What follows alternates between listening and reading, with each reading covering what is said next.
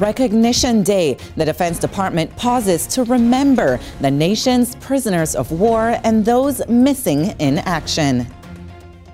Punch It Out will show you how mixed martial arts is helping combat veterans deal with the stress of life. And Congress greenlights DoD's plan to fight ISIL terrorists. DoD News starts right now. Welcome to DoD News Now. I'm Petty Officer Lori Bent. Defense Secretary Chuck Hagel is expressing his gratitude to Congress for its swift action in giving the DoD the authority to begin training and equipping the moderate Syrian opposition. Commander-in-Chief Barack Obama pointed out it's a program that will be hosted outside of Syria and Iraq and will not include U.S. combat forces. The American forces that have been deployed to Iraq do not and will not have a combat mission. Their mission is to advise and assist our partners on the ground. As I told our troops yesterday, we can join with allies and partners to destroy ISIL without American troops fighting another ground war in the Middle East. The president also noted that airstrikes against ISIL targets continue and that he could not be more proud of the pilots and crews carrying out those missions. Today is POW MIA Recognition Day, which organizers point out is not simply a day of remembrance, but a day when the nation is reminded of its commitment to bring home prisoners of war and the remains of the missing from the nation's past wars. It's an issue that's a priority for Secretary of Defense Chuck Hagel, a Vietnam veteran himself. For the Department of Defense, this is a responsibility and an obligation that we are proud to shoulder. We do whatever it takes to recover every U.S. service member held in captivity, and do whatever it takes to find and recover and identify the remains of America's missing from past conflicts. Today, we are thankful that there are no U.S. troops being held anywhere in captivity. According to the National League of POW MIA Families, roughly 1,600 military personnel are still listed as missing from the Vietnam War. And organizers hope events like this one today at the Pentagon will remind those families the search is not over. This week, we've been profiling the POW program, a San Diego-based program that is helping combat veterans through a unique combination of mixed martial arts and peer support. As part of our special suicide prevention coverage this month, Tech Sergeant Nathan Perry has more on the brotherhood and camaraderie that keeps POW members coming back. 1, 2, 3, brotherhood! This is how every POW class ends, with the group coming together as one after a grueling hour All right, time.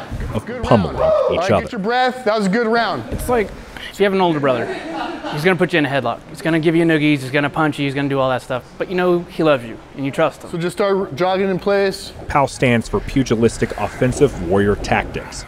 Get the hips moving forward. Combat veteran Todd Vance founded the program to help his fellow vets adjust to civilian life. Spread out wherever you're at. Through a combination of yoga. Exhale, grab your toes. Keep working. Who's going to get the takedown? Suck him out, Johnny. MMA. Nice. And group therapy. Something called us to be United States Marines, do something harder than most of our buddies back home or anybody that we know could ever possibly hope to do. We don't have that anymore that we're out in the Marine Corps. You know, we don't have that place where we can go and know that I'm going to have a bunch of people that I can trust and that I can come with almost anything and they're going to understand. That peer network is the battle buddies that they missed. You know, like when you get off of work, you have final formation, you go back to the barracks, drink a beer with your buddies or go to dinner, whatever, and you get out and you don't have any of that. You know, you can't stand the people you work with, you are 5 years older than everybody at school, you don't fit in walking down the street, so who do you talk to? The POW program.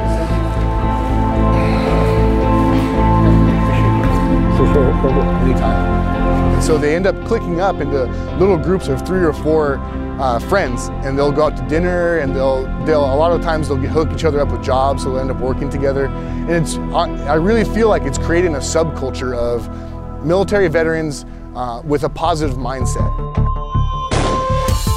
Grayson Wilson tried therapy after deployment.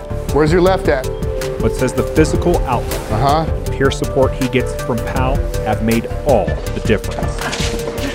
And it's been a very positive outlet for my physical fitness, and to get back into a group of fellas. Several of the veterans here are combat veterans like myself. Head back. It's been good to be around guys who have similar experiences to me. Really push that hip out to the right there. Mostly the brotherhood, honestly. Like it's not just going to the gym, it's not just getting a workout or getting training in MMA, it's just the brotherhood of these guys, like being there for them and them being there for me, that's what keeps me coming back. If you're thinking about trying to earn your jersey, what you need to see is like a steady, consistent training regimen and involvement in the ongoings of PAL outside of the cage as well. PAL members say the program has helped them battle feelings of isolation and provided the brotherhood and camaraderie they've been missing from their time in the military. The other coaches and I decided that Cortez should come on up here.